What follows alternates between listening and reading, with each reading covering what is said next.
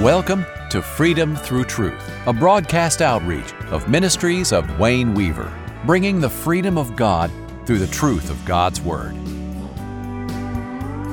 Son dies. One of his children, let me say this and say yes. His son died, and he knew that he cannot go and worship God with grief in his heart. And so he went and anointed himself with oil first, and then he went to worship. You all know the story, and I wasn't planning on speaking about this, but we had a loss over here. This thing burnt down. Yes, it did all that. And you get involved in the emotion. I was in Canton when it happened. And you get involved in the emotion of it all, and all at once you're thinking, are they doing the right things? I should be there. I want to be there. I couldn't be there. I need to this. And I don't want to talk more about that, but about circumstances that you're in, that you face in your life, of hard times or issues that you face, where you say like this, you say like, oh God, I'm coming to you now. I'm sad in my heart, and I need your help, and I need, David knew that that's not a way to approach God. So he went and anointed himself with oil so that he can come to God with gladness. And what I did when all this happened, I just said, God, I need to have a little time. And I pulled myself away and I just worshiped God. Now I was in Sam's Club when this happened. And I was trying to get groceries. Should I come down or should I was sent up there to get some stuff real quickly. And what happened? And finally, I've got to worship God, but I cannot worship Him like this. And so I went to the back corner in Sam's Club, and I just raised my hand. I said, God, I worship you. I bless you for every good thing. You're always doing good to me. I bless you in the name of Jesus. And I brought Him my best. Not my provoked spirit, not anything that was wrong. So many times, you see, the issue is this: when we are a face saver, we come to God when things go wrong with, oh God, you can't let this happen to me. Oh God, you can't. This is not fair. This is not right. I'm going to lose everything. Oh God, we start accusing Him. That's not worship. We come to Him and we worship Him, and we always worship Him. Somebody wrote me a text this past week and said that I've just kind of been down this week. What am I doing wrong? And I don't understand why. And I said, we always walk around with our palms lifted. This is what we do. We inspire. We inspire everybody around us. Why? Because that's the inspiration we have been anointed to be in. We're not sad. God, have mercy on me if you ever see me sad. I think I can say that to my wife as well. Sad is something that if I get sad, I get alone and I anoint myself until I have His anointing oil on me, and then I'm not sad anymore and I worship Him. We worship Him because He made us to worship Him. He didn't make us to worship Him when all things go well. He made us to worship Him. That's the primary responsibility that I have. And I know that if I come to Him with a sad face and give Him all the complaints that I could give, that is not worship. But as I bow before Him and I tell Him, oh God, I'm here in this world. I'm a nothing. I'm a nobody. I'm not going to save my face. I'm not going to make me look good. I'm just here. This is who I am. And I worship you like this. That's worship. You see the difference between Saul. The one that will save his face will lose it. Yeah. Isn't that what the Bible says? He that loses his life shall find it, and he that findeth his life shall lose it. The other way around, it's in reference to the carnal man versus the spiritual man. Now let's go on. In Ecclesiastes chapter 9, verse 8, it says, let thy garments be always white, and let thy head lack no ointment.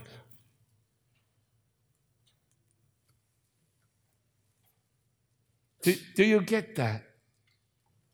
We're representatives, or we're representing God. We're representing heaven. We are ambassadors for the highest King. And so we're never down.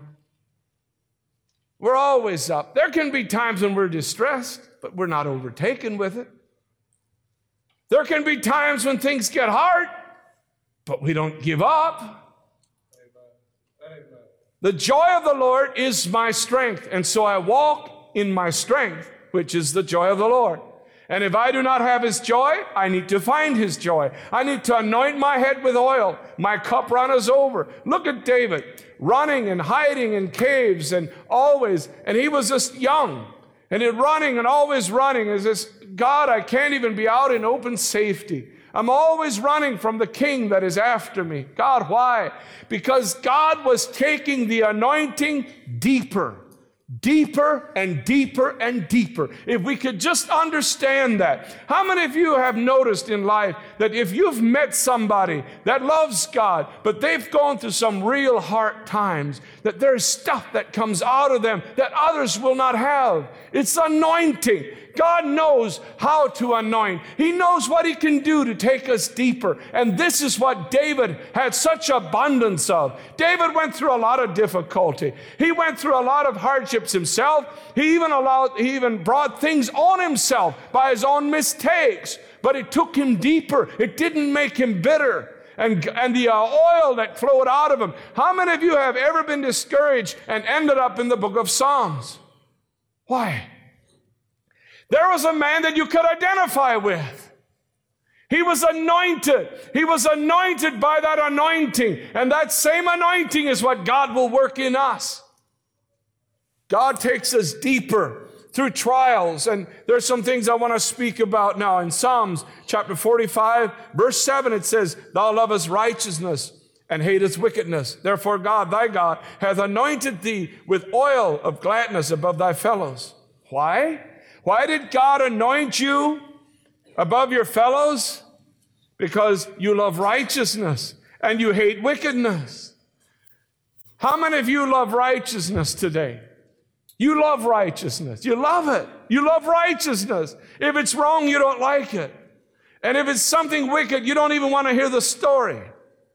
Here a while back, I saw a little headline on the internet, and I just, oh, wow, that's bad. And something in me I want to see, how it was some bad accident. I said, no, I don't want to see it. I don't want to see that. We hate wickedness. We don't like when things go wrong. We only like when things go well. He said He has anointed him above his fellows. The anointing of the Holy Spirit is where God gets all of you. This is where God takes you. Now see, if you only give God a little part of you, He needs to get everything, and that comes by trials. It comes on. I believe the anointing of the Holy Spirit is simply giving Him access to your entire life. The baptism of the Holy Spirit is when God takes a hold of your entire life, and all that you have now is His. Nothing belongs to yourself anymore. And anything that is still lingering around it, you hang on to it, you think belongs to you, God will test you in these things. This is exactly what He did with David. Now, one of the things we will find is He took him through the school of spiritual training through suffering. And through suffering, he learned obedience, just the way that Jesus learned it. Jesus being the perfect Son of God, the perfect Son of God, of all things, you would think he would have natural obedience. No, Jesus learned obedience through the things that He suffered. Listen, my friend, you will not learn it any other way. Jesus had to learn it that way, and if we are His children, we will learn it that way as well. But we never take suffering as something personal. It is always for a perfection that God wants to take us deeper in. So we're never sad about it. We just see it's the hand of God. Some years ago, and I'll say this for some of you that never heard me say this, some years ago when we had our first child, we took these classes to show us and tell us the transitions from one stage to another. Right at first, when the wife, the mother senses that we're going to have a baby now, there's pain that starts inside her body. She starts getting some pain, and that's the beginning. And all at once, those pains will go into another stage, and they will get even worse. Okay, now we know that stage. And then at the end, it's a transitional stage. Then they're the worst.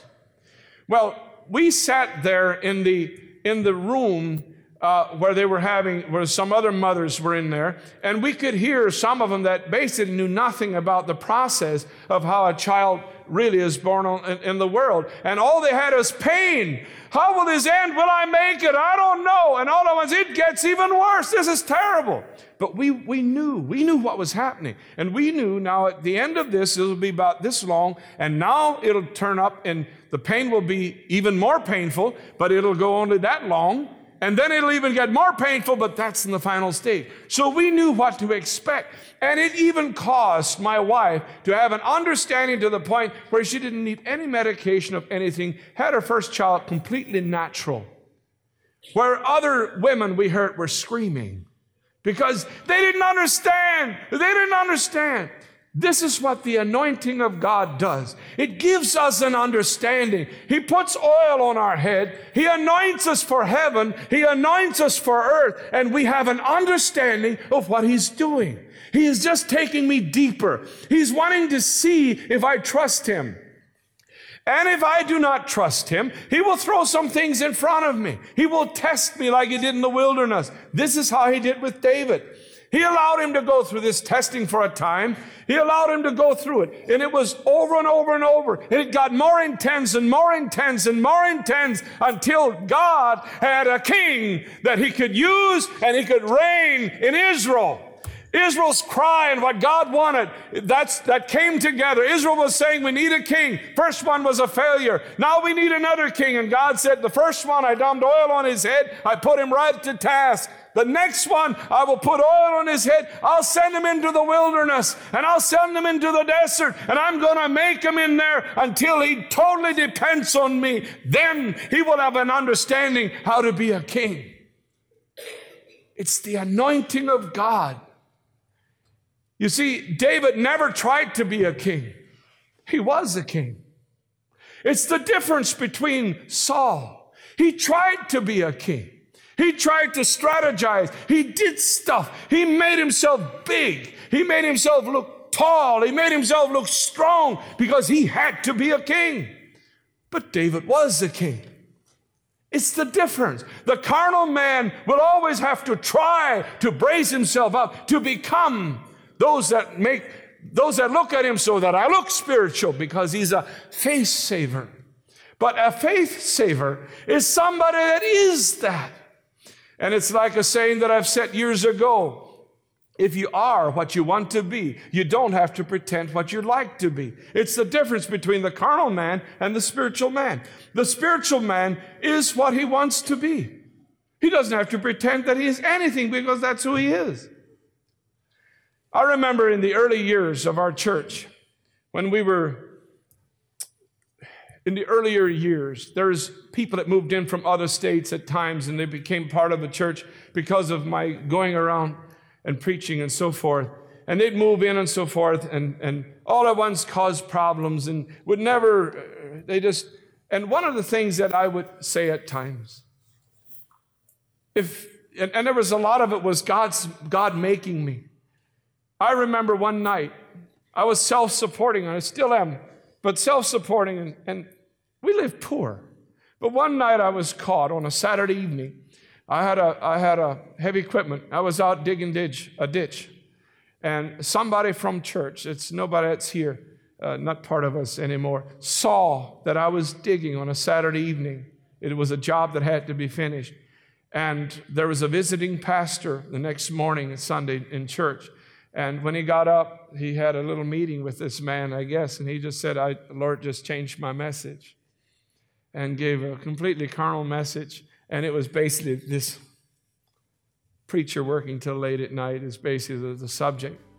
And I got hit left and right and left and right. We hope you've been inspired and changed by today's message.